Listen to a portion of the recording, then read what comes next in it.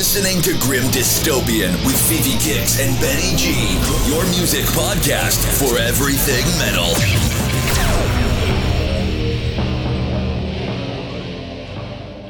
All right. I'm going to be deaf now. We just blasted our guest out with the intro music. Oh. Are we done?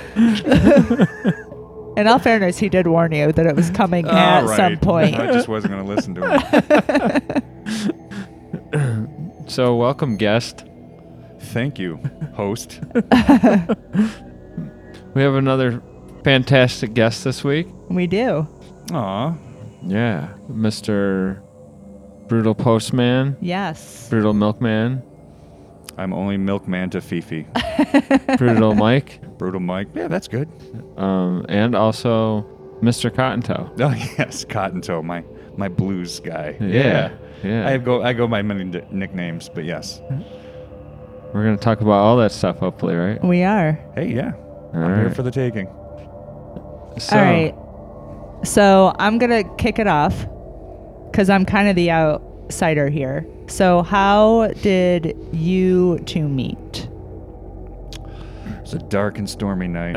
I knew it. We're all connected by Chris. Yeah. I think Chris has been the main theme of your podcast for weeks. He had like almost every podcast. Yeah. People are probably going, who the fuck is this Chris? Yeah. Oh, you just wait.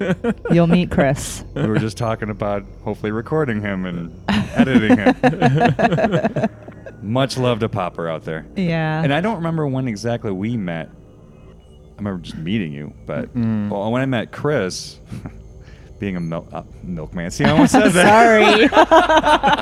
Sorry. We can get to that story later. But being a mailman, I was on break, and I was at Guitar Center, and I'm in the bass room, and I'm thumping away, and this kid walks in, wearing a Deeds of Flesh shirt that I used to own, and a Hawaiian shirt over it. I'm like, no, I'm going to have to talk to that kid. He sits down at bass, starts wailing away, and then we just got to be fast friends from there. So, and it's the same thing, like that's how I was introduced to Barrett. It was through Chris at a show. So I know we were introduced because he told me about Abysmal. But then, now that I think about it, I bought one of your first EPs, one of the cassettes, and he delivered it to my house like a year before I even met him.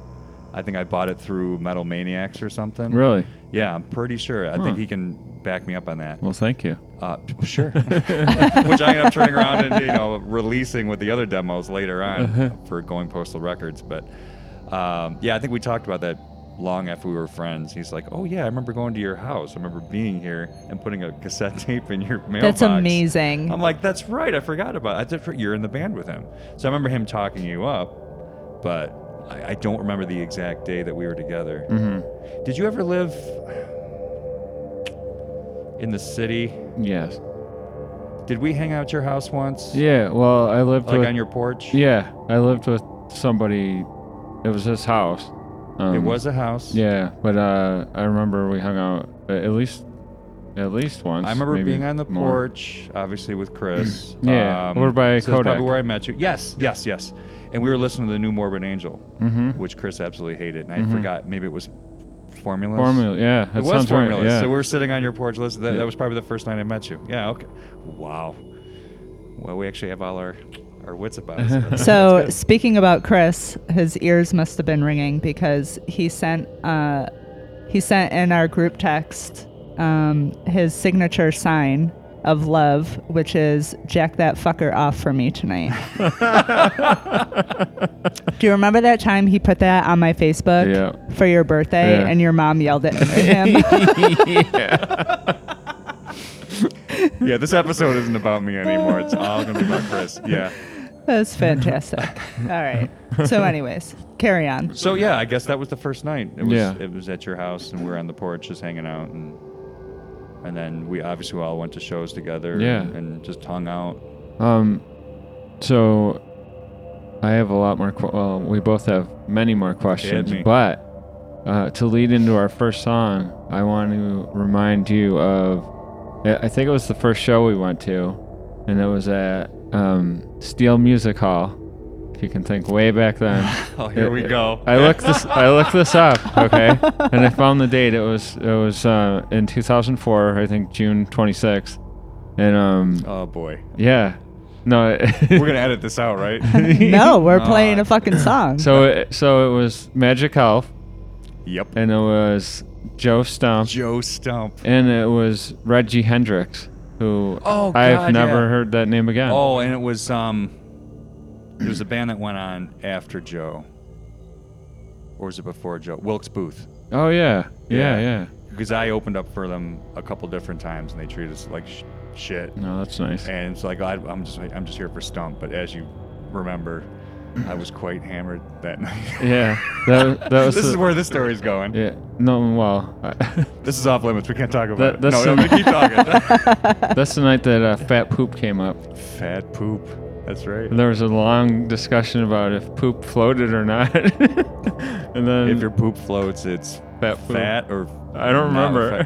fat. I wasn't inebriated. I think Fat Poop float, right? we Like still the don't oil know. and water thing. I just remember seeing Joe Stump that night, right. hanging out with you guys and drinking a lot. I remember going out. Was it your car? Yeah. We were in your Yeah, I car, and drove Joe with Stump was next to us, getting changed in the U-Haul trailer. I'm like, oh my god, he's right there. Yeah. But there was one of the bands there that was really cool.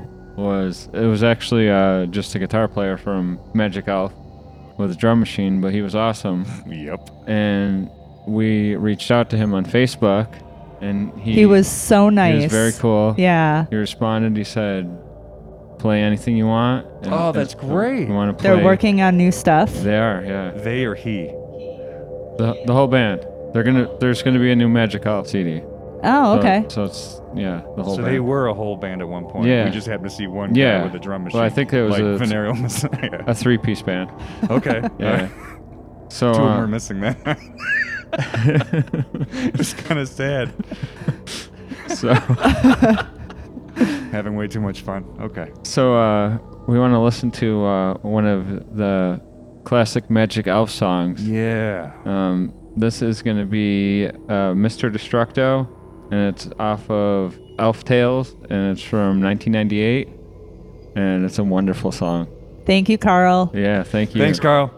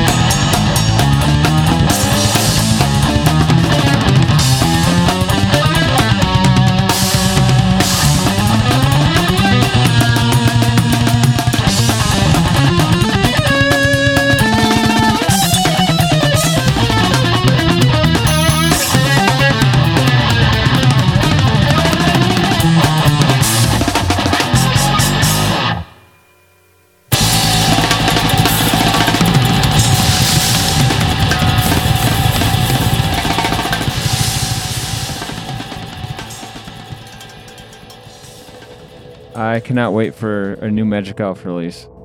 Yeah, good stuff. Yes. So they can be found at magicelf.com. Yep. And they're on Facebook. They're on Facebook, and we'll provide some links and show notes like we always do. Yep. And hopefully we'll be able to share some new Magic Elf with you guys soon. Do you want to talk about your current and past musical projects? Wow, we have a lot of time for that? Yeah, absolutely. I've always, as soon as I picked up a bass, my brother picked up drums, we were playing together, always playing, I was always creating. I went into service, wrote songs, sent them back to my brother. This is before, emails and all that stuff, and just mail back lyrics. When we get home, started a band where it was just me and him in the basement, hanging the microphone from the pipes in the basement, and we had friends join us, and it turned out to be we got our little brother a guitar, and then we had a good friend of my brother Matt's to come in for a guitar as well, and that's how After Dark was made. And we did that for a long time. Our one guitar player left and brought another friend in and kept going with that for a while, and then he ended up leaving, and it was just the three brothers, so we ended up just being 10th Ward, because that's where we grew up, was the 10th Ward area. Yeah, and we really had a good time with that. But my little brother was growing up, started a family, started his business. It was just down to me and Matt, and we were doing the blues thing for a little while. I was always playing bass and singing, but I wanted to pick up guitar, so I started messing around. And this is after the whole VM thing, so I ended up it'd be easy to do horror punk. The songs kind of write themselves. Mm-hmm. So I started writing some songs. Me and Matt were going at it, and at the time I was doing guitar, and then we asked our buddy Travis to come hang with us because he played guitar, and I switched back to bass. Mm-hmm. And we ended up it was first Brothers Grimm, then it turned into Indivina. And how did you meet Travis, by the way? Travis, love that guy. So my brother Ben, who does Fright Rags, the shirt that I gave you, Fifi. When he was first starting out, he did this horror convention in Buffalo. It was a store, kind of a horror type store that would put it on once a year. So very ground floor my brother was doing. So me and my other brother would help him every once in a while. So I went to Buffalo with him, and we hung out at this little convention. We were actually right next to the Ghost Hunters people. Oh, cool. When their show was first starting and stuff. Yeah. So I got to meet Steve and some other guys from there. And so my brother Ben was good friends with this guy, Chris Seaver, that made movies and stuff, and those guys had hung out for a while. Well, Travis came with Chris, and it was before the convention started, and then I meet Chris, but Travis is with him, and Travis will just hold court, and I was fascinated with this kid. And he was a kid, he's just talking, and he's very passionate about whatever he talks about, and I'm just like, I need to get to know him more, mm-hmm. even though he's way younger than I am. Kind of put him under my wing a little bit. So I've always known him, we've always hung out, done things, whatever. Always fast friends with my brothers as well, and we used to just hang out and jam sometimes. We would just go see movies or do whatever, and then so I was always kind of hanging with him, playing guitar a little bit here and there. I'm like, you know what? Come on over and hang out with me and Matt, and we might do something. And he wrote some songs. I wrote some songs. We had a lot of things going on, and then we were in the basement for a good couple of years, but we had a good solid set, and we really wanted to get to play out. There's one time we were supposed to play the Bug Jar. He got us the gig, but the owner at the time said they double booked and we couldn't play it. I'm like, all right. So I followed up like, okay, well, let us know when we can play. And then no one ever got a hold of us. And it's just like, I was done with I was done with the local music scene by that point. Like, this is the way venues were at the time. I'm not going to say they are now. So, so we had Indivina, and after a couple of years, it just kind of, Travis went his way, and that was it. So me and Matt were doing the blues thing for a while, and then I ended up going solo, and that's how Cotton Toe started. And there's a whole bunch of bands in between all this too, but it started my my big blues career. And you guys were at my Cool. first show at Yeah. the Javas during Oh, the of French course. Fest. And it just got bigger from there. I mean, because of the French Fest, things got really big after that. And now I've got a trio, and we play out a lot. And I'm actually making money playing music, That's which great. is a whole new thing, because I've been playing like 3 decades Right. at least. So it's nice to actually make a little money Of at the end of the night course, instead of yeah. opening for bands like me and my brothers did at Benny Arcade, and you're doing it for exposure. And, Right. and you're playing to your mom and dad and the Yep. wives. And it's just like, nobody cares, because everybody was young like we were, and they were starting families, and we're doing our rock dream. And, Right, Yeah. yeah. So and so between all that, like VM started, which we can talk about later. I also hooked up because of Barrett. I hooked up with Bob McCobb from Pittsburgh or the Pennsylvania area, and he does chainsaw dissection, which is like at that time was true like mortician worship, which I absolutely adore mortician. And so Barrett would always get his releases in, so I'd buy him. Then I end up talking to Bob. I've never physically met Bob, but we've got a relationship because I talk to him over the phone and emails and stuff. He writes a lot. I write a lot. We collaborate a lot of stuff together. He's constantly writing. He's constantly doing music at home. And so there's like this one time, I'm like, look, I want to put a black metal thing together, but I don't want to do the music part of it. I said, I'll just throw down vocals. He goes, yeah, no problem. And like a couple of weeks later, I had like 8 tracks. I had the name and I had an idea. I said, dude, it's like Black Witchery type of thing. He sent me the tracks. I put on my screaming vocals. Perception of Hades was born. Awesome. And I'm really proud of that too. We've got a few things out on Bandcamp. And he sent me some new tracks years ago, and I still have to do something with them. But I'd like to. Now I'm getting resurgence into getting better into metal and stuff. So I'm like, I want to do more stuff with that. But then he'd have other stuff. We had Ghoul Necropsy, Black Ornament. He just always sent me these tracks, and sometimes they were like kind of black metalist, sometimes they were something different. And it's just like, well, we'll just call this a different name, and then we'll just do something different with it. And we had a whole bunch of cover art and different fonts and stuff. So we got a shit ton of stuff out there that's just me and him. And he helped me with the Malignant stuff. I did Malignant Decay, my first CD, after VM kind of disbanded. And then I wanted to make more music, but it's like, I don't want to really go through all that again. Yeah. So I said, look, listen to what I did originally. If you can kind of match that, write the music and send it to me, which he did, and sounded amazing. It sounded like I did it. I put my vocals on it, and then I released that. So That's awesome. Yeah, I'm just constantly create. Once I hear something, I want to do something with it. When I first heard death metal in the 90s, it's like, I want to learn to play guitar and do that. Yeah. I don't know why. Do your version of it? I want to do my version of absolutely. it. I think that's what I think a lot of musicians do. Yeah. It's like you hear something, you get inspired, and like, okay, what can I do with it? Right. Same thing when VM got together. It's like, okay, what's our version of what we want to go see? Right. So, Right. yeah. Absolutely. So, All right, so I just want to clarify, when you say VM, Venereal Messiah. yeah. right. And Barrett is Barrett from Severed Records. Yes. B-Rot. And I am Postman, and Chris is Popper. We all have our names. We're a little gang. Yeah, me and Chris introduced me to Barrett. We're at shows. I used to go to shows by myself all the time anyway. It didn't matter. Yeah. And I'd see people there, hang out, whatever. But once I started hanging out with Chris, then I started meeting everybody else. Yeah. So it was just the 3 of us who would go to shows a lot. And then one night we decided, hey, we should try something. Because we knew Barrett at the time played drums, or used to. Yeah. And of course, Chris plays bass. And I said, well, I'd like to try guitar, even though I had a really shitty guitar at the time. And I got together in my attic and started going over some stuff. And me and Chris got together a few nights and wrote some riffs. It was pretty cool. I'm like, all right, let's just see what we can do. Yeah. And Barrett said I'd rather just do vocals and leave the drums alone. And Chris is like, no problem. I'll do the drum tracks, which he did, was amazing. I wrote one of the songs off the demo, and he wrote the other 4. And then, Barrett gurgled, as he does, which is awesome. And we released the first demo, Hooked Flesh, and then Chris moves. So now there's me and Barrett like, well, we've got this. What are we going to do with it? Mm-hmm. And let's book a couple shows, see what happens. And it was just me and guitar with a pedal, and then all the drum tracks I put on a CD and a Discman. So we didn't have a drummer. We always opened for people, so we always had like a drum set behind us, so it looked like we were in a band, but we weren't. So every time the sound Amazing. guy would ask what we need, I'm like, we need 2 direct boxes. Yep. One for my guitar, one for the drums. We need 2 mics. I'll take a mic because I'm going to talk to the audience. Barrett will not. Barrett is going to do his thing.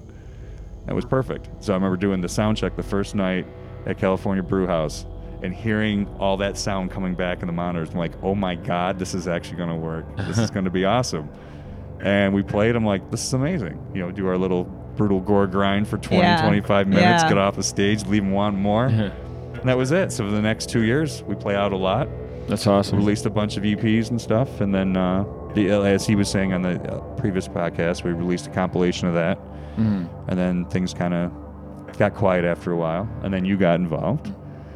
And we wrote more music. And I shitted it all up for you. Oh, you made it so nice. No. So professional sounding. No. I love what you do with the drums, with the production. Here's one thing. So we know we get Ben involved. So I move over to the second bass, as Chris would call it. So I had a 6-string bass, he had a 5-string. And it's funny because you still tell me to this day that you can separate the bass on the recording, which I can hear you playing on this. I'm like, I can't hear it because it's 2 bass players going at it. But we all recorded stuff separately. Yep. We all sent you the tracks.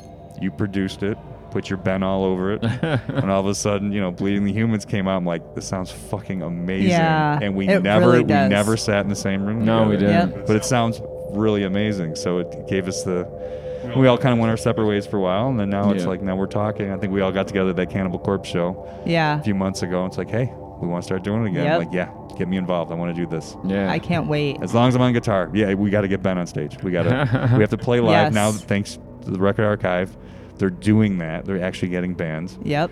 Let's do that. That would be so a I lot think of that's the fun. goal. Yeah. That's the goal for all of us now. That would be a lot of fun. Hopefully we can get Dan involved too from Wild Hexen. Yeah. To do Yeah, I drums. think he's Absolutely. interested. Yeah.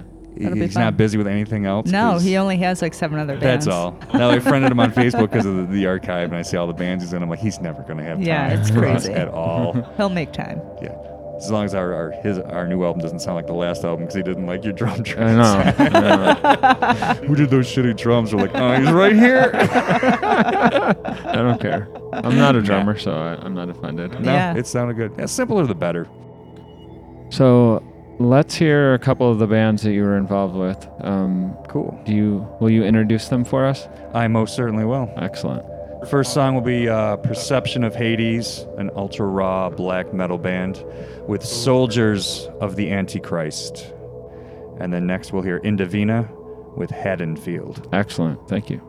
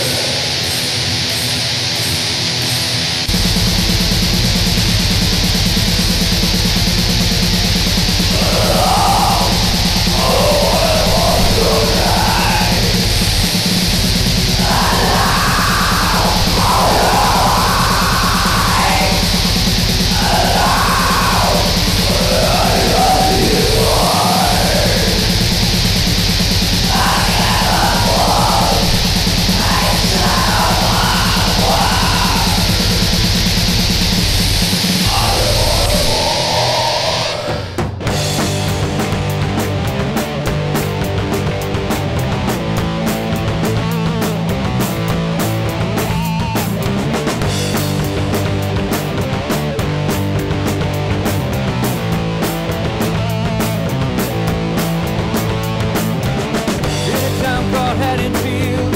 Jack-o'-lanterns peer through windows clear. Windows clear. She's a boy from long ago. You're the sister that would talk no more. Talk no more. He's coming at you with a knife. He only wants to take your life. You run but you won't get away. So beware of the shade. Broken out of a mental war. Going home to show he can kill more. Kill some more. Babysitter's holiday. Stay inside and you might get away. Get away. He's coming at you with a knife. He only wants to take your life. You run but you won't get away. So beware of the kid. In a town called Haddonfield, jack-o'-lanterns peer through windows clear. Windows clear. She's a boy from long ago. You're the sister that would talk no more. Talk no more. He's coming at you with a knife. He only wants to take your life. You run but you won't get away. So beware of the shade.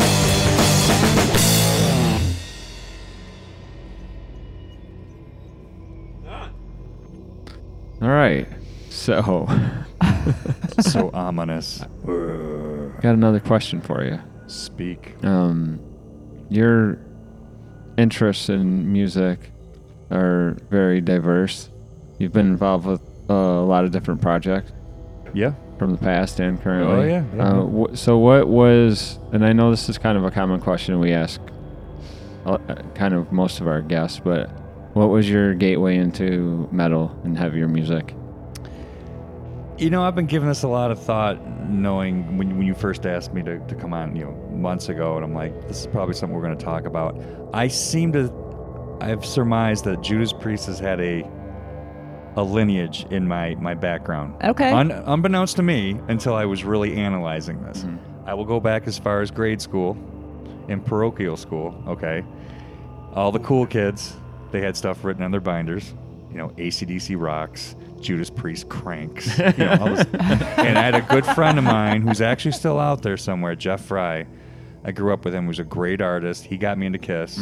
He loved Kiss and he used to draw them and all this stuff, but he was really good with the fonts, all that stuff. And then in 8th grade, a good friend of mine, Jimmy, we went on an 8th grade field trip to Ontario Science Center. It's a long bus ride. He hooks me up with a mixtape, and the majority of it was Unleashed in the East. Okay? I forgot what else was on there. I remember him coming over with the first Ozzy Osbourne album. And I knew this was the guy that used to lead Black Sabbath, but I was never big into that. I mean, I wasn't big in a lot of music, but it was just okay, so he's not with them anymore. But that was probably one of my first metal albums that I bought, that and Iron Maiden's Number of the Beast. So now I'm kind of into these bands, listening to this stuff. Now I'm in high school, 10th grade. My good friend Remo knows I like metal, but he wants to put me over the edge with it, right? And he's this big, burly guy. Big, when I first met him, I thought this is the guy that's going to kick my ass this year. He's sitting there picking a scab off his wrist. I'm like, and he's wearing a wife beater. I'm like, fuck. That's the guy. I just, first day of 10th grade, I'm like, yeah, that's the guy. He's going to put me in a locker. Turns out to be one of my best friends ever. I love this guy to death. So one of my brothers.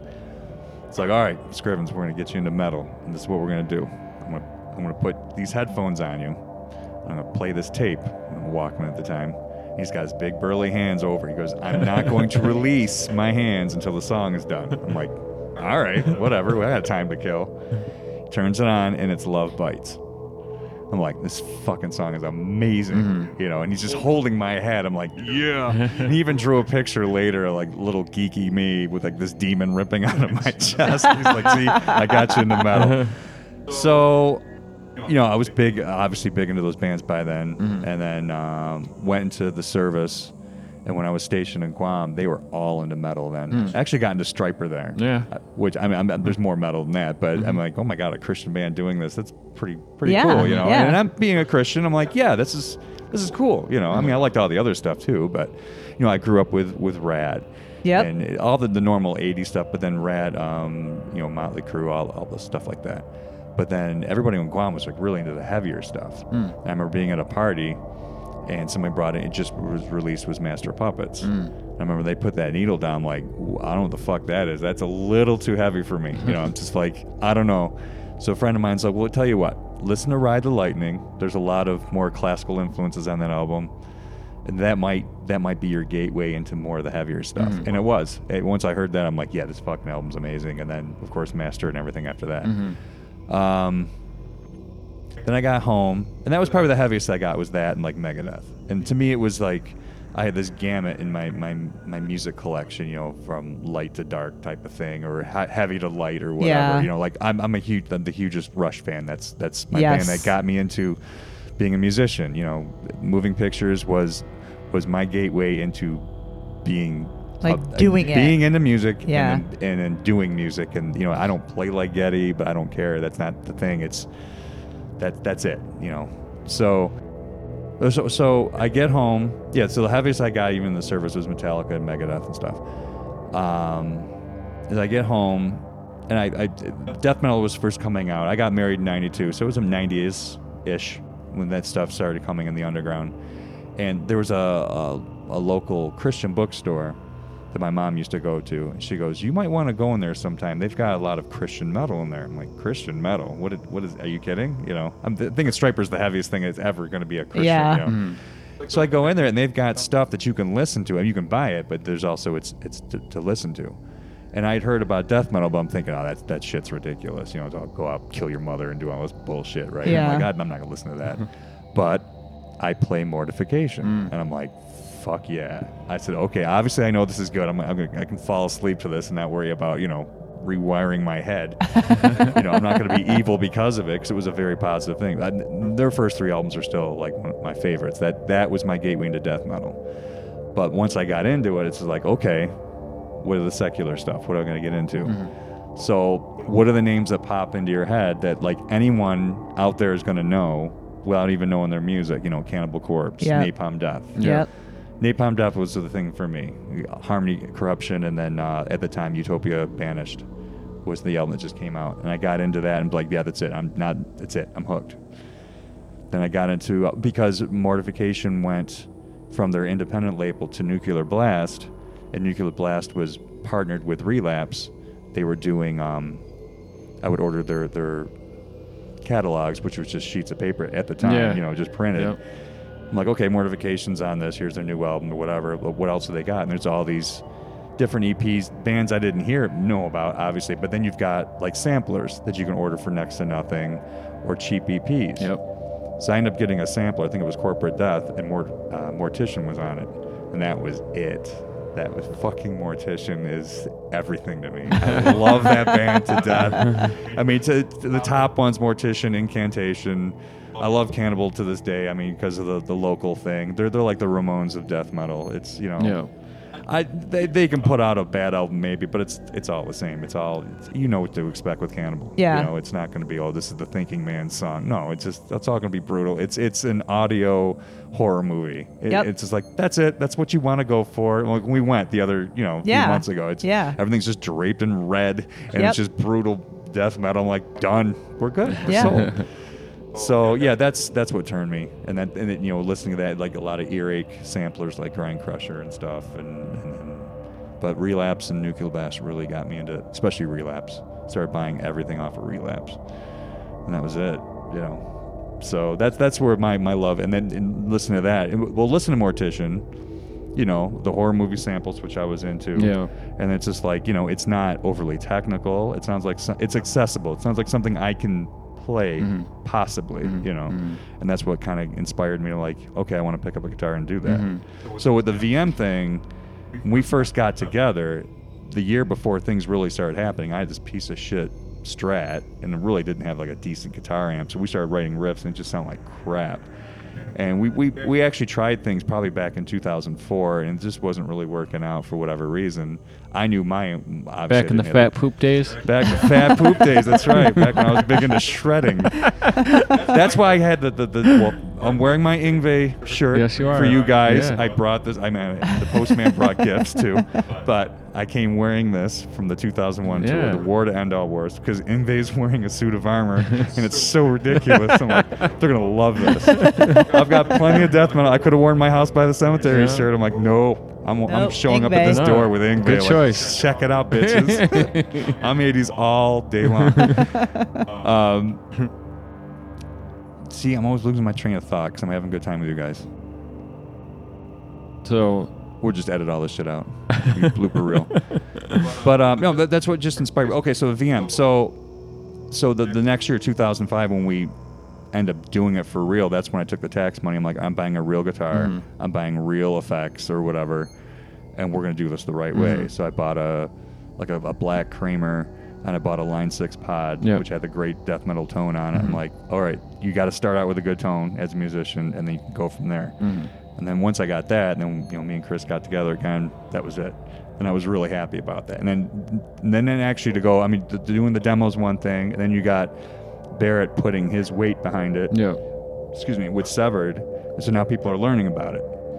And we take pictures in front of my garage. Metal Maniacs was my metal Bible. Yep. I read feverishly, month in, month out.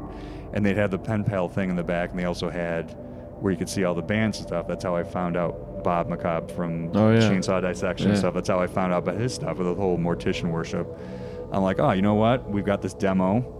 We'll submit a picture and our little bio and everything. Sure as shit, it got Metal Maniacs. I'm like, oh my God, this is going from strength to strength. Nice. We're going to be a band, man. This is going to be great. And then Chris leaves. Yeah. And we're like, oh, what are we going to do? But then when we start playing out, just like, this is reality. And it's just cool to see the evolution of stuff. I'm Yes. like, I'm putting a lot of hard work in this, Yeah. and you're seeing a payoff. And again, it wasn't a paying thing. We always open first because we had the shortest set. Yeah. And our songs are a minute long, Yeah. at least. Just pure nonsense, a lot of samples and cool shit in it. And then, we're done after 20 minutes, and then we can go drink. Teardown was nothing. Yeah. Throw a couple things in a case Yeah. and we're done. And then we sit at our little merch table because we had shirts at the time, and we just drink and watch the rest of the bands. And we had this young band, I think their name was Left in Ruins. Bunch of kids, they loved us. We used to play out with them a lot at the arcade. So they would wear, I think they had our bandanas they made into back patches Oh, and nice. their jackets Oh my and God, stuff. I But I'm love like, it. man, this is it. This is perfect. So, and all things kind of came to an end after a while, but it was just good. You just know going through all that it can be done. Yeah. So it's okay. So now this is what we'll do. So that's how Malignant came around. That's something that I had that name for a long time, even when I first got into the music. I'm like, that'd be a cool name. And I ended up getting a font and the whole bit. And I brought that up to the guys when we were talking about names. And they both said, nah, we won't do that. And Venereal came up. I'm like, that's perfect. But I'm like, well, I'm still going to use this name eventually. And now knowing what I know, doing what we did with the VM stuff, I'm like, well, I could just release my own shit. Yep. So I started doing my own stuff with the samples, kind of mortician worship, and then I started going Postal Records to release my own stuff, and then other people, and did that for a few years. It just got real costly because I was literally burning DVDs and making covers from my printer. Now you can do everything through Kunaki or something. Yeah. Which knowing now the things they've got available, it'd be a lot easier. Yeah. Or you could just do a full digital platform now, Yeah. which they didn't have back then. Back Sure. then it was just the MySpace. Right, that right, was- yeah. Other than that. So, yeah, I did that for a few years, and then it just kind of got too much. And I'm just Yeah. going to have to put it all to bed. Yeah. And I think I even did say RIP, Going Postal Records on our Bleeding the Humans CD. Uh-huh. Remember that things list that Chris put? Yeah. That was like 3 pages long? Yeah. And you put in like 4 names. Yeah. That is the juxtaposition between you and Chris. Yeah. Yep. I want to thank Mike, Chris, and Barrett. And then you need a magnifying glass for Chris's stuff. Yeah. Love you, brother. All right. So you mentioned Malignant Decay. Malignant Decay. I think we should play it. Yes. Let's do this. What are we hearing? This is Fear No Evil. The sample I used is from actually a local movie. Well, it was filmed locally at Bolt Castle and around here a little bit. Even back at Channel 13, used to have this guy named Dick Burt that was one of the anchors. He's actually in the movie. They filmed some of it, I think, the Hill Cumorah pageant, but a lot of it's at Bolt Castle up in Alexandria. Yeah. And it's a great satanic freak out movie. I love it. And I'm like, yeah, I definitely want to use the samples of that and then write something around that. And my song, what I was doing, I always did the drum tracks first, and then I would just write the guitar around it. Yep. And it always seemed to work out. So everything on my cheap little 4-channel digital recorder. So yeah, this is Fear No Evil by Malignant Decay. Andrew is having a bad time at school today, but nothing compared to what his classmates are in for tonight.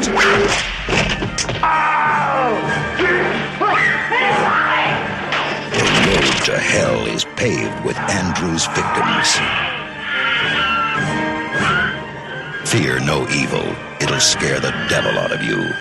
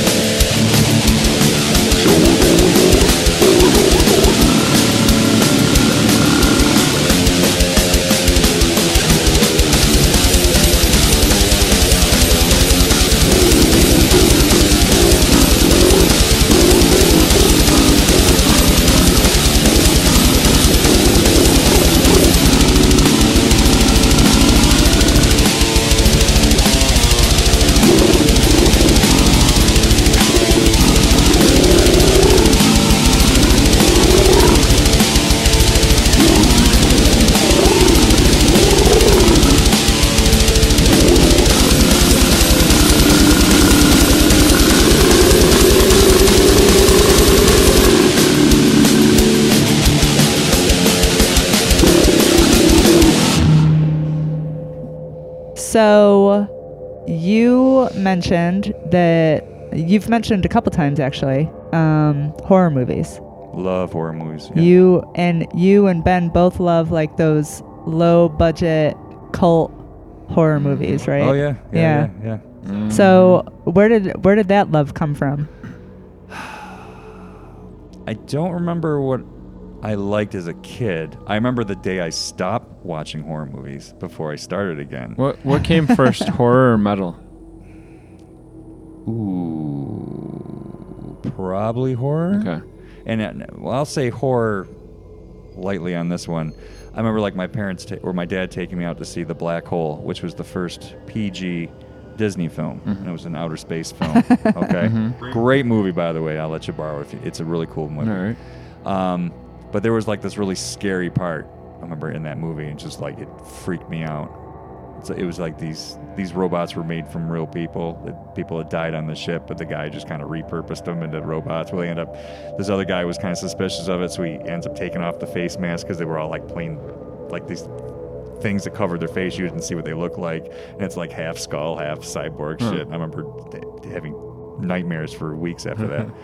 But I like Poltergeist. Love that. I remember seeing that when that first came out, actually going, I don't know why I would have seen these movies unless my parents thought they were more family friendly or something.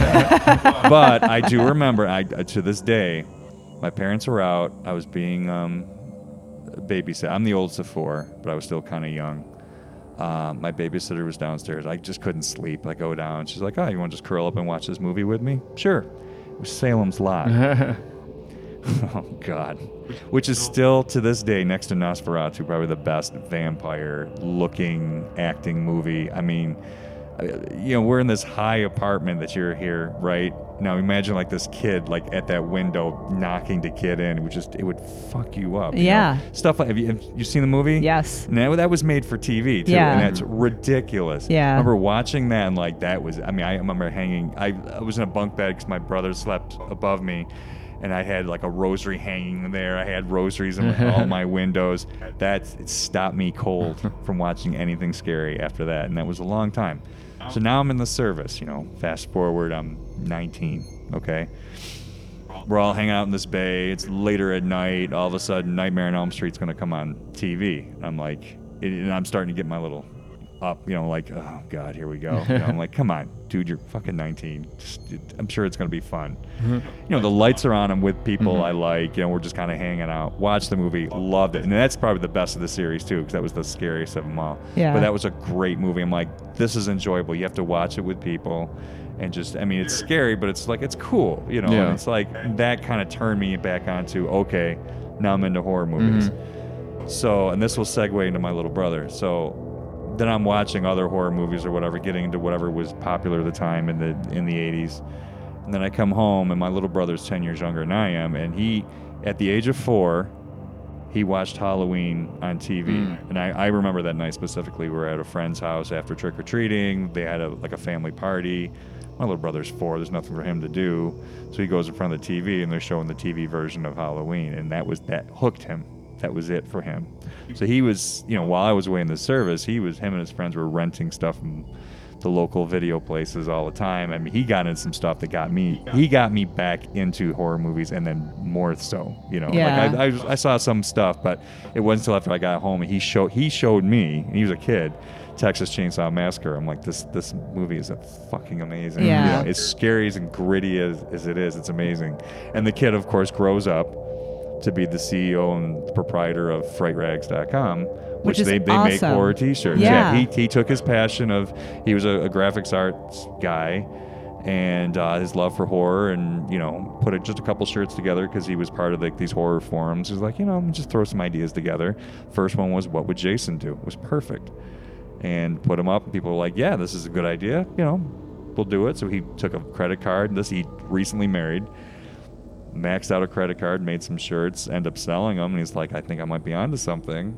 And then now, 15, 16 years later, he's got doing like it. an empire. Yeah. Now it's so cool that he's down here in the Cascade District in the old city morgue. That's where his office is now. Really? Yeah. That's so awesome. his offices are on the second floor. The warehouse where they keep all the shirts are on the first, or the basement where they used to drain the bodies. That's awesome. Yeah, that is And so cool. cool. And there were sometimes they've heard things and seen things. Things happen, like radios switch on and off. They've heard voices. They've heard tapping on the second floor windows. Yeah.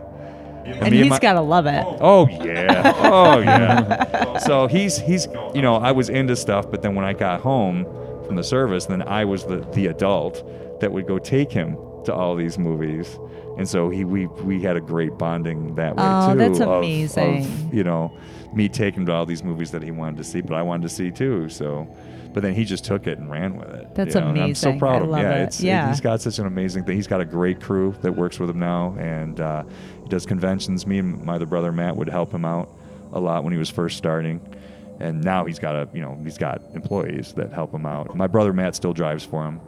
And they go like twice a year to Jersey. I've met a lot of really cool horror icons because of that. And then it just got too expensive for me to go, so we would go as a family, me and my wife and my son.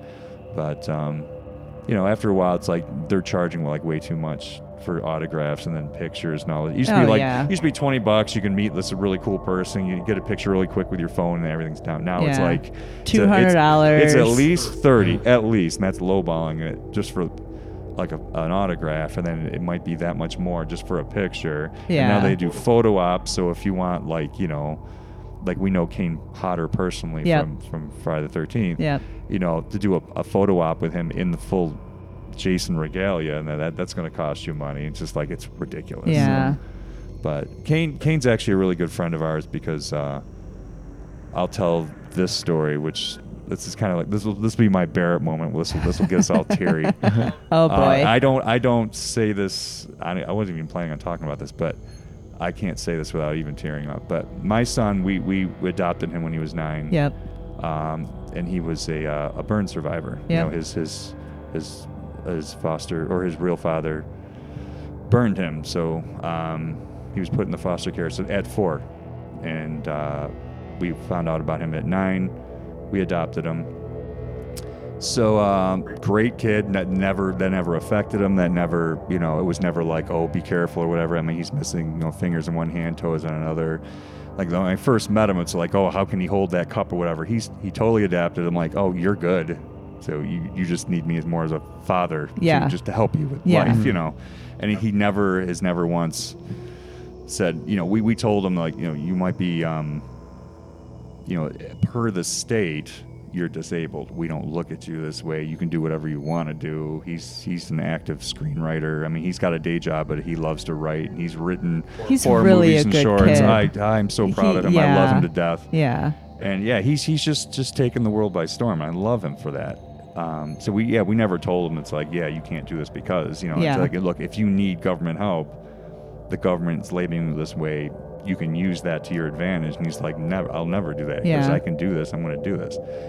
So we're at a horror. I'm helping Ben out one of my first times. And in the other room was Kane Hodder. And I was familiar with the movies, but I didn't, I don't know these guys like a lot of the horror people know these guys, It's like I was familiar with him. Oh, he plays Jason? Okay. And Ben's like, you might want to go meet him. He's a burn survivor too. I'm like, really?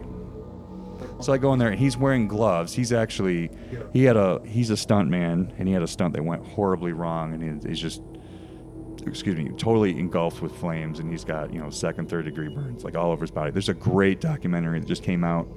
I think it's called To Hell and Back. It's his story. That might be on Amazon Prime.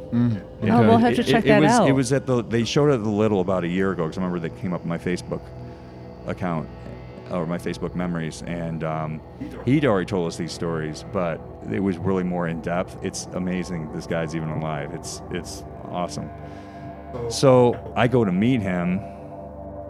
I just had it was a real quiet point, so there wasn't like a long line or anything. But there was a couple people had me next to me, and I wasn't going to hold them because I was probably going to buy an autograph, but just say hi real quick.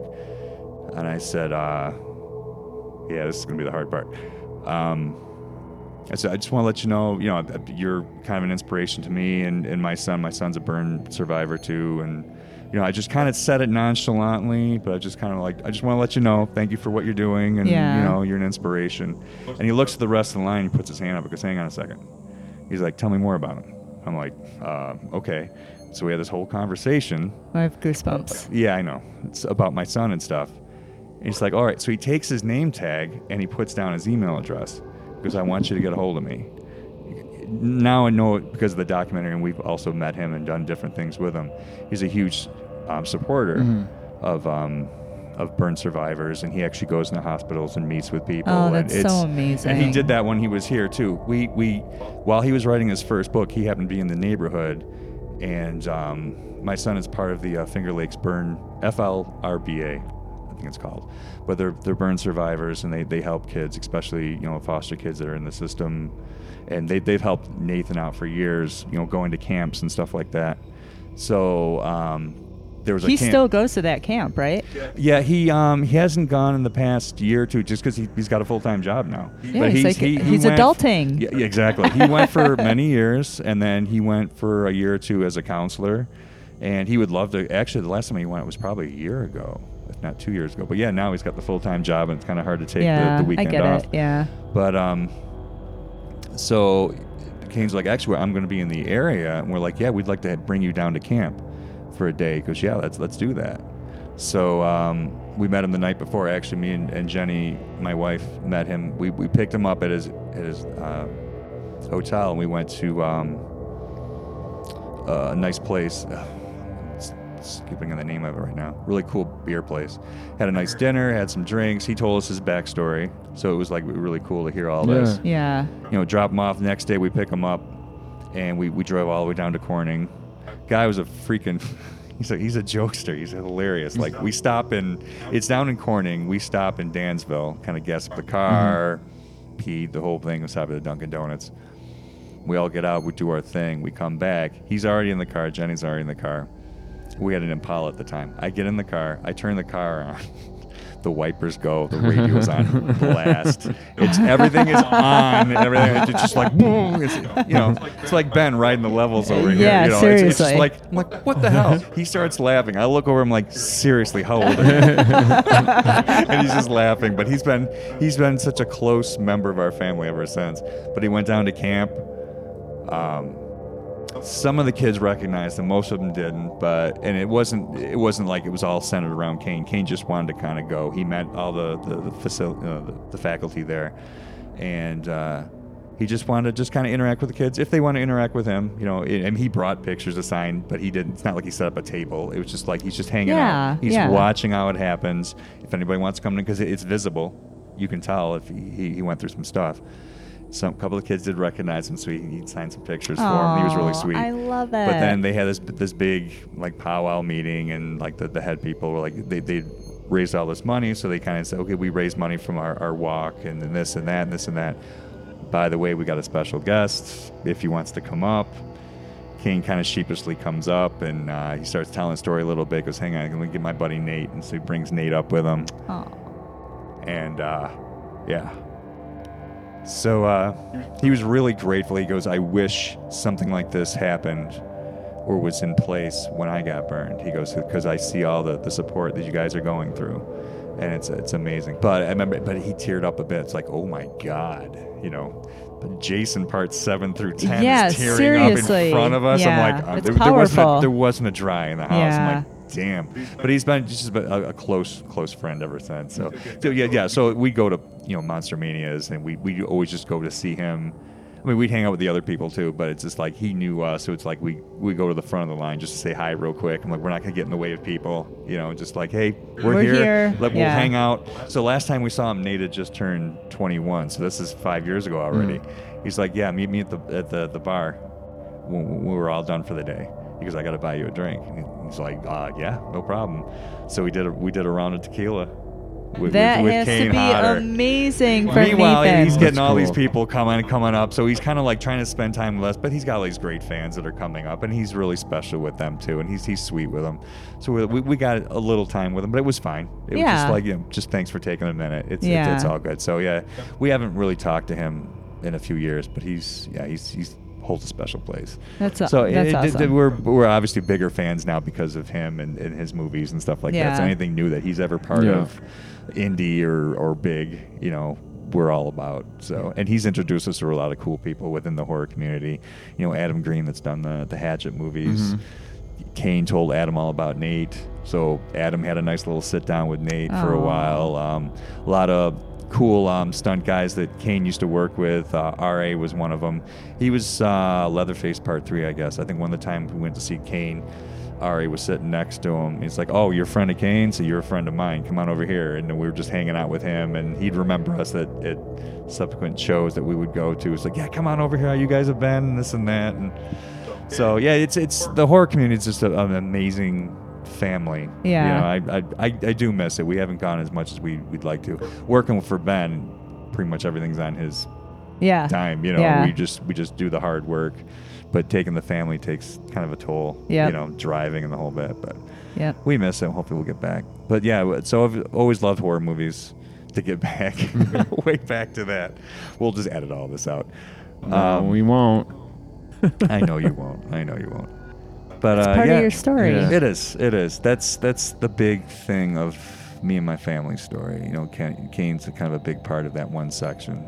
That was, he didn't have to show us as much kindness as he did. Yeah, it's great. So it's really cool. We're really appreciative. Yeah, a really inspiring story. Yeah, love him. Yeah. So, like, brutal Postman aside, and metal aside, and Cotton Toe aside, and horror movies aside, like all of that aside, like, I'm just a man crying in front of you. Jenny and Nathan are your life. Like, you are a family man. Yeah. Yes. First and foremost. Yeah. So we want to say hello to them because we love them. Hi, sweetheart. Hi, buddy. Yeah. They're my everything. Yeah, they're the we know reason, that. I mean, I love being married. When you find somebody, that's it. You know it's it. Yeah. Like what you two have. And then, Nate just came. It's funny, when we adopted Nate, he was, 10, and we were married about 10 years. We said that we prorated him. We didn't have to. I love it. We didn't have to get a baby. I mean, of course, we were looking at getting the baby when we got the baby, but we never got one. And, once he came around, we don't care how old he is, as long as, he's a good kid. And he is. He's so special, and we love him. Just tying that even back to VM a little bit, me and Barrett played the show at the brew house, and I called Nate up, and young little Nate with his Skinless shirt, because he met Skinless. Skinless and Immolation played the Penny Arcade the weekend of a Metal Fest, so everybody was gone in Maryland, but they had this show there, and I had just seen Skinless like a week before at Utica, so I'm like, I'm gonna go, and Nate wanted to go with me. He was this little kid. I'm like, look, we're gonna go. I don't know how long you're gonna last. Yeah. I said, but you'll at least see what Daddy does. Did he love it? Loved it. Moshing and everything. I'm like, great. Once, especially when the Immolation thing broke out, he's like, yeah. I'm like, no, come on. We're not up front. It's just like, we're gonna stand back here and just kind of watch everybody does. But he ended up meeting everybody from Skinless. They loved him. I think they gave him a shirt, and they were just really sweet with him. So yeah, he was wearing his Skinless shirt at my show. And it's cute that, I'm playing, and it's like, yeah, Daddy, it's just like, this is awesome. I'm playing death metal, and my little kid's in front of me with his headphones on. Rooting you on. So there's one song, I think it was Beware the Mullets. It's just a cool, groovy little tune. It's like a dancing type of slam dancing song. I'm like, I want to call my son up, and he comes up here. I'm like, this is the New Breed, and everyone's like, yeah, New Breed. I'm like, are you ready? He goes, all right. We start playing the song. He just starts moshing around on stage. That's great. We got pictures of him. I'm like, yeah, that's my boy. I love it. That's awesome. He's always been supportive, and now he's a drummer, and he's been helping out Cotton Toe wise. That was like on his vision board of something to do this year. He's like, I want to play out with you. I said, okay, I can make that happen. That's awesome. So I had a couple gigs that I booked. I'm like, all right, you're gonna play drums with me. That's really cool. And so we played in Lima a few weeks ago. We're actually playing in a couple more weeks there too at their Blues Fest. I said, all right, you're gonna play drums, I'm gonna play guitar. So we've been practicing in his room, and his first gig was great. He was a lot of fun, and I got video and pictures. You could tell he just kind of watched me the whole time, and I'm watching him, and I'm like, come on, you got this. And he's like, oh my God, I'm so nervous. I'm like, and now he's drinking age, so it's cool. It's like, come on, take a shot. You're good, Had a shot of Jim Beam when we were done. I'm like, congratulations. I said, now you're also getting paid too. Nice. I said, everything I make is now you're going to get half. Much as I'd rather keep all of it for Yeah. I said, no.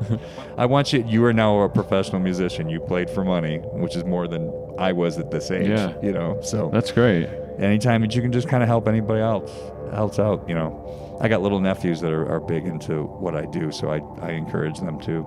I play music with them, and we hang out, and it's, you got to encourage the next generation. Absolutely. That's really You cool. have to. So I first met you and Jenny through Chris's wedding. Oh yeah. Right? Yeah. It was the rehearsal dinner. The rehearsal And dinner. I remember getting ready for the rehearsal dinner, and Ben always used to talk about all of these people, like from his past. And I think you guys had like fallen out of touch, or whatever, maybe. Yeah, probably. We didn't hang as much as me and Chris did. No. Yeah. Yeah. And I asked him while we were getting ready, oh, is the Brutal Milkman going to be there? And he fucking died. He died laughing. The only one that's allowed to call me that. So we talked about it at the rehearsal dinner Yes, last night. we We did. all kind of joked about it. And ever since, to me, Yes. you've been the Brutal Milkman. So that's why Barrett corrected me. Postman. Yeah. I'm like, I know what his name Fifi's is. awkwardness goes Yes. back decades. Oh, yes. Yeah, it's way Oh. before the podcast. Yeah. Yeah, I remember Oh, when you yeah. asked me, we're sitting at dinner. I'm like, why'd they call you the Milkman? I'm like, what? Yeah. The Postman, but where's Milkman Yeah, from? this guy didn't even correct me. He just let it I happen know. organically. Aw. Come on, it was fun, right? It's hilarious. But I remember the wedding, Jenny and I sitting together, your wife, and we got to know each other, and she told me the story about Nathan and how you guys adopted Nathan, because you guys were like off doing wedding stuff. Yeah. And yeah, I 'cause you were the remember- best man. Yet I had to give the Yeah. toast. But Thank you, okay. by the way, for that. Yeah, you're welcome. I remember you pulling me aside the last minute. You got to give the speech. I got to Hey, you what? pulled it off. Yeah, I can bullshit. Yeah. Yeah. You did well. It would have been a fucking Wasn't as long disaster as if the I father did. of the bride, though. They had papers. Oh yeah. And staff. I forgot Remember about that. It lasted Yeah. longer than the marriage. Bada bang. Yeah, last minute, Ben is best man. He leans over to me and goes, "You're giving the speech." I'm like, I'm what? Gotta be next to you. I'm like, why am I giving the speech? Because I don't want to do it. He didn't do it for my wedding. I'm not gonna do it for his. I'm like, now is not the time to argue about this stuff. I don't have anything prepared. I'm like, all right, I'll just bullshit. So I did something off the cuff. It seemed okay. Then the father, that we can talk about this now. This is long under the bridge, but then the father of the bride stands up with 3 or 4 pages, front and back. And I think the first page and a half was about other people, not about his daughter. No. It was about everybody he works with and all the people he was trying to impress that day. I'm like, oh, this is going to be a hell of a day. Yeah. Yep. Yeah, that didn't last long, but so be it. But Yeah. yeah, you guys were hanging out and Yeah, we hung out, and she told me Nathan's story, and I remember getting teary-eyed in the middle of this wedding. Like, it's just such a beautiful story. Thank you. Yeah. We just couldn't have kids. You know, my side, her side, whatever. We tried for years, and it took a lot. As a man, you've got an ego. You know, so it's like, you know, it got to the point where, I mean, to get really personal with this, you know, we were buying other sperm. You know, where it's got to be FedExed and injected. You know, we weren't going to do the in utero route because it was expensive. It was like at that time it was like 10 or 12 grand for maybe a 30% shot. Yeah. I'm like, we don't have that money. We just bought a house. I'm like, we're not, you know, what else can we do? Oh, you know, you could try this. Remember going through, you know, kind of a matching thing of, okay, that would be closest to me, I guess. But, you know, to sit there and watch a doctor put that stuff in your wife, you know, you're in the room, but you're like, what the fuck, you know? Yeah. It took a while. Every step took a lot of prayer. You know, we're a faith-based family. You know, we're Christians growing up. We grew up Catholics, but we're non-denominational now. But we still have a even stronger faith now than ever because God was with us this whole time. You know, You're making our job very easy. I feel like That I'm was- talking to my. I That was literally my next question. Oh well. We're gonna talk so much that the sound bed's gonna disappear from us. For the third time. For the It'll be third time, yeah. It means I've been talking way too much. Let's just taking a rest. But I remember, every step of the way it was you know, it was just frustrating. And then I remember we were driving downtown, and we're on 490. I just remember seeing a billboard something about foster parenting. Like there was a class coming up, and I'm like, I don't know, you know, okay. I'd say, you know, we were talking about it, and she was never pushing the issue. She was just like, you know, what do you think? I'm like, we can go to the meeting, you know, and just to see. Yeah. We went to the meeting. You know, how do you feel? I'm like, you know, we could we'll look more into it. There's a 10-week course. Okay, maybe we'll do that. You know, we'll you know, and just a little bit at a time. It took a lot of prayer and a lot of faith, and I did not like I had it then, but it's like, okay, something was urging me to do it. And we ended up going to classes. The classes were great, met a lot of great people. Some people are just going to be foster parents. You know, you're just there in an emergency. Of course, to yeah. watch some kids, and that's Yep. fine. They knew us going in, obviously a full-on, you know, interview process, that we were in it for the long haul. You know, Yep. we were in it to adopt. Yep. Doesn't necessarily have to be a baby. Yeah, that'd be ideal, like everyone young Of course, as possible. yeah. But it's like, whatever. It just, we want to help a child. Yeah. You know? And it wouldn't matter race, creed, religion, whatever. It's just a child. Let's just Yep. help a kid out. Yep. So we went through 10 weeks. We heard the worst of horror stories. I mean, they had some people in there that were bringing in, you know, this little kid came in and was setting fire to the drapes and this and that. I mean, just the most worst stories you could hear. I'm like, I don't know why we're still doing this, but okay. So we got certified. Within a month, we got a call for a 2-year-old girl and her 1-year-old brother that were pulled. The parents weren't technically abusing them per se, but like the girl was agoraphobic and the guy had a laundry list of issues and he was taking medications. They were more like fighting with each other and kind of neglecting the kids that way. And so Emily was still in a crib, and she was almost 2. I think he was 6 months. She was a year and a half. I think now, you know, we had him for a year. But she was in a crib next to Jonathan, and she was talking baby talk because she didn't have any interaction. So I remember them getting, kind of rescued. We were watching them, and we had them for a year, and things looked kind of good for us to adopt them. I mean, obviously we fell in love with them. Of course, yeah. As you do. That's what you're going to do, and that's one of the things they did in the classes, kind of help you deal with that with the separation, but you can't prepare for it. Yeah. Of course not. Especially all the time we put in, and things kind of look good. We knew it was still a gray area, but as long as, say, they have one can of food in their pantry, and I'm not dissing on the DSS here or the thing. It's just they had a really bad person on their end, which helped them, definitely helped them. But these people were not fit to watch these kids. As it was, when the kids did go back, they were essentially put into another babysitting type of thing during the day and had the kids at night. They were not fit. Yeah. But it is what it is. That was a hard day when they were picked up. Yeah. And fell in love with them. They're still, in my heart. So we got a call because, going back to the God thing, because we were in the system, because we went through the classes, because we went through all DSS knew about us, Nathan came up. And they were pretty much in a room with other people fighting for their people, and when the dust settled, we're the ones that got the phone call. So,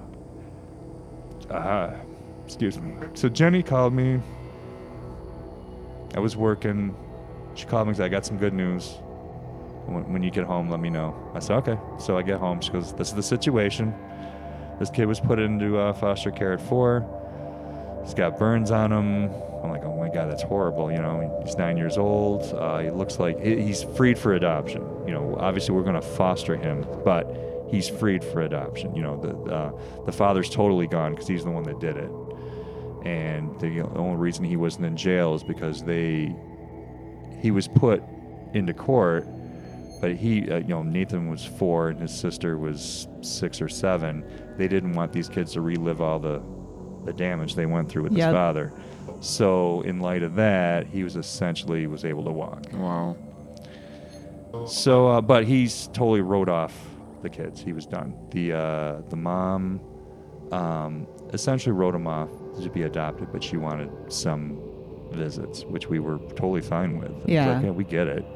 But once Nathan came with us, we were definitely mom and dad. October 10th is our family day, is our family anniversary day. That was the official day he was adopted, when he was 10 years old on October 10th. So that's the date you'll see on Facebook. That's the day we celebrate as our family day. So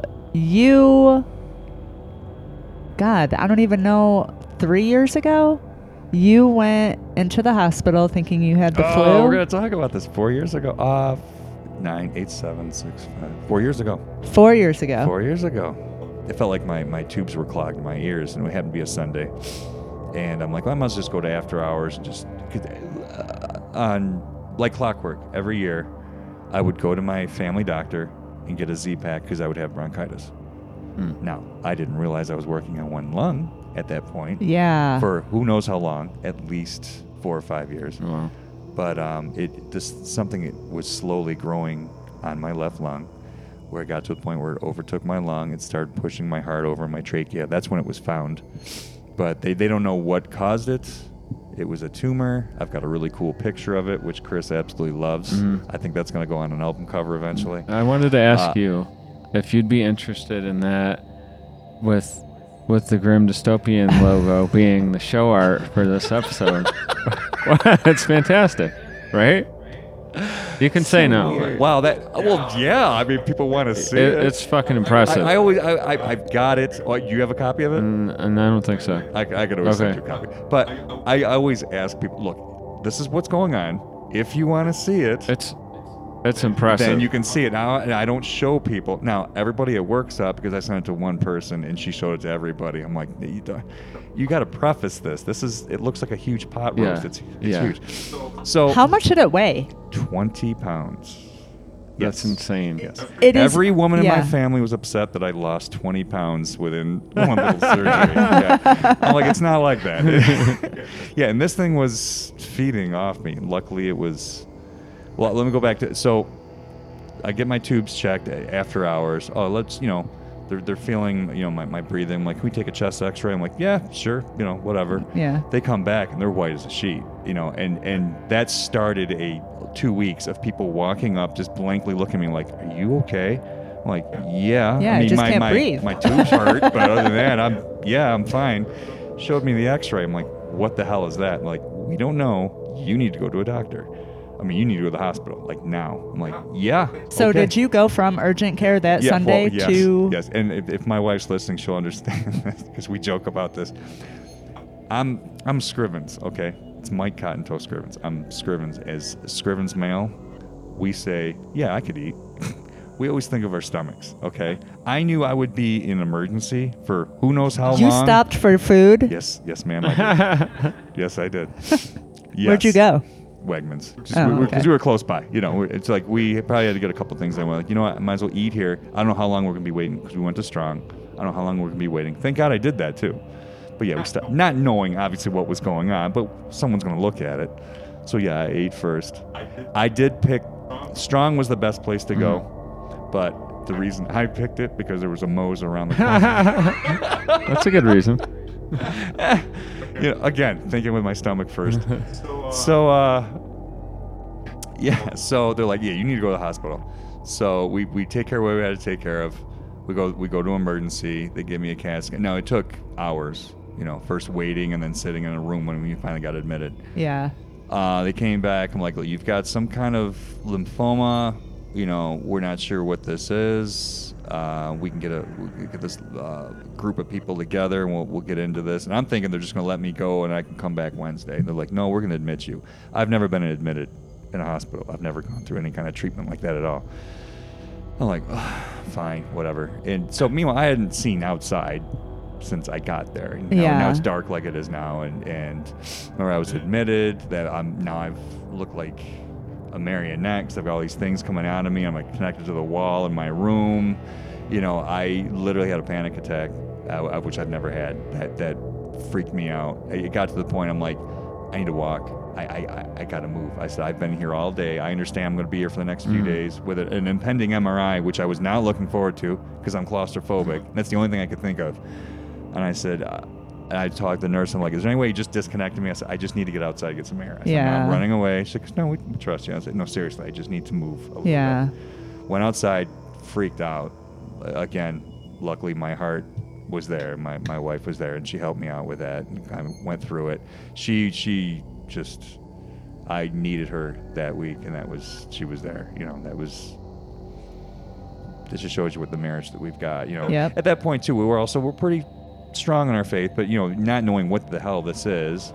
And it's like now we're waiting 2-3 days, getting all these tests, all these people, this is what this is. We don't know if it was slow growing. We don't know how long it's been in there. We have to take it out. By the time everything went through, I was let go Tuesday. Wednesday night I had Rush tickets in Buffalo. That was the last time they were going to play. I'm like, I need to go. No. I just get me out when I need to see Rush, obviously. I remember going that night, not having a good time because now I've got a week because the following Wednesday I'm going to go in for surgery, not knowing what the hell this is, what's going to happen, what the outcome's going to be, the outcome, whatever. Talk about you're really leaning on faith and people and prayer, just like I don't know what's going to happen. But I was by that following Wednesday. I remember waking up. It was super early in the morning to get to the hospital. I just remember getting up like, well, I'm done carrying this. I can't. Like it is what it is. Lift this burden anymore. Yeah. This is what it is. Get my ass to the hospital. Let's just do this. Yep. So got there early. They gave me an epidural in the back. That was fun. Put me out. So I've got this. Did you ever see the scar? Yeah. Okay. It is the coolest scar ever. I've got a shark bite on my left side. It's massive. That's where it was. It was a long surgery. Now, meanwhile, they're not sure how big this is going to be. The doctor comes down. That's where the picture comes in. The doctor comes down to talk to my wife and everybody that's around her. And she's thinking she's going to bring a jar or something, because he's like, everything went great. We got everything out. He's patched up. He's recovering now. He's going to be here for a week at least. I had like 2 chest tubes in me to reinflate the lung. Plus I still had the epidural. I had a catheter. That was the only thing I was ever concerned of. Like, what the hell is this? That thing sucked. But so yeah, everything's done. Do you want to I see like it? how you have 2 chest tubes. And I you had just, 2 chest tubes. I you got the just holes. had 20-pound tumor removed from one, you, one and tube you're went worried. up and over, and one went in. Yeah. And every time I would cough or something, I would feel it rub here. Like, the hell is that? Not realizing. I remember, being sore when I got up, and I'm like, oh my God, probably because I was laying like this. No, I didn't realize the trauma my body went through to get this thing out. Yeah, it's crazy. Because I didn't even see the scar for the next few days. They had me walking the same day with all that stuff I'm carrying, and my wife just kept looking at the scar like, yeah, it's really healing nice, this and that, because they glued it. It wasn't a stitch or anything else. It was trying to keep it. And she finally, I said, I don't even know what it looks like, and so she took a picture and showed me, like, holy shit, are you kidding? So yeah, I've got this really cool shark bite that still itches to this day a little bit. It's weird. It's kind of numb still in that area. It's messed up. So they open me up. They literally lift up the rib cage, just like this. Yep. Okay, because they're really flexible, I guess. I thought they would have to remove a couple ribs. They were talking we might have to do that. We don't know what's going to be in there when we open it, but we know we have to go in there. Yep, do what you got to do. They opened it up, pretty much said, holy shit. It was all connected just to one part. It was smooth, but it was too big to take out, so they had to cut it in half. So they took it out, rinsed me out with saline just in case it was cancerous, to wash any of that stuff out. And that's probably where the brutal Postman now comes from. Yeah, seriously. It's not my real name, but yeah, this is probably the new brutal. Now that I'm thinking about it, I'm like, God, that was nasty. So, they took a picture of it and showed my wife. She's like, holy shit. And like, yeah, that's what we said. This is amazing. I mean, I had my own special team of people collected. I joked with my doctor a few days later when I was kind of coming to, and I'm like, you're going to make a lot of money off of this. you at least probably went home with that picture and got laid. Seriously. I said, I need to get a little cutback from this because I breeding the spawn. You know what I mean? Throw back a bit. So, yeah, so they took that out. They treated me, they don't know what this is. It technically wasn't cancerous, but it had cancer cells in it, so they treated me like a lung cancer patient. So every 3 months for the next year, I had CT scans. They've got this. But no cancer treatments, right? Or no, did no, you? it was okay. no. There was a big thing where they were thinking about like radioactive or chemo or this or that. And I went through a shitload of doctors in the first couple of months, but they're like, you know what? We left a little mark where it was taken out, like a certain thing where they can look at it, and that's where things are going to collect again if it does at all. So we'll just do CAT scans and we'll just keep a look at this. So the first year was every 3 months, and then it was every 6 months after that. In the past year or two, it's been just once a year. Actually, I go back in August for my next one, and next, probably August 2020 will be my 5th year. And as long as that's still clean, then they're like, we won't do free? anymore. I guess so. I'm free. Yeah. So yeah, I've got that picture. I can send it to you. I mean, if people want to see it, it's they got to see it. Oh, they don't have a choice. It is the grim dystopia. Yes, that's so impressive. Totally forgot. I do have some more questions. I feel like we need a part 2. Yeah, because I've talked everyone's ear off. You've been great. You've told them I very appreciate compelling. Amazing stories. Thank you for sharing with You us. pulled them out of me. Well, you guys are the best. I love you too. No, you're anyway, the best. But no, we're gonna fight about it. No, you. No. No, I you. did want to make sure at this podcast, the one thing I did want to talk about is you two are doing the scene a big service, and I'm so proud of you two for doing Thank this. you. I'm in and out of the scene, quote unquote, and you guys have really turned me on to new music around here. There was always been music here. It's just sometimes you just get off the ride for a while, Yeah, you fall out of the scene. You fall out, yeah. and it's like, oh, who's playing now, whatever. I'm glad the Record Archive is doing that now. Oh, we love the They're Record actually Archive. playing bands. I'm like, oh, good, I get to go check a band out. But then you guys have been playing all this great music. I'm like, yeah, this is, what was that one? What was Oz's band? Necro. Stalker. Oh, Necrostalker. Amazing. Yeah. Amazing. Yeah. You guys, you just provide so much entertainment in my head because I listen to podcasts every day on my route. That's how I get through the day. I love Mark Maron. I love Bill Burr. A lot of comedy stuff, but I remember we were at Record Archive a few months ago. You're like, yeah, we got a podcast. I'm like, get the fuck out of here. Yeah, he wasn't even going to say anything to you. And I'm like, you have to tell him. Yeah. Yeah. So I go to the bathroom or something. I come back, there's a card, a couple of pins waiting for me. I'm like, oh, okay. Went home, and then I got my son's old iPod. I just put all the stuff into that and music. And I'm like, yep, make sure I look for it, subscribe. And I think there was like 4 or 5 episodes at the time. So I was able to listen to everything right up front. Like, Yeah. This is great. I got to keep up. So Thank you. I love it. No, seriously, I love you too, and you guys are doing a great job. Thank you. Thank you. We love you Keep too. it up for many years. Oh, thanks. Oh, fat boy. I want to be serious all the time. Since Brutal Postman mentioned his love for Necrostalker, what better way to end the episode with an awesome Necrostalker song? That's a great idea. And we're going to dedicate this song to the Brutal Postman's tumor. This is Demon Inside.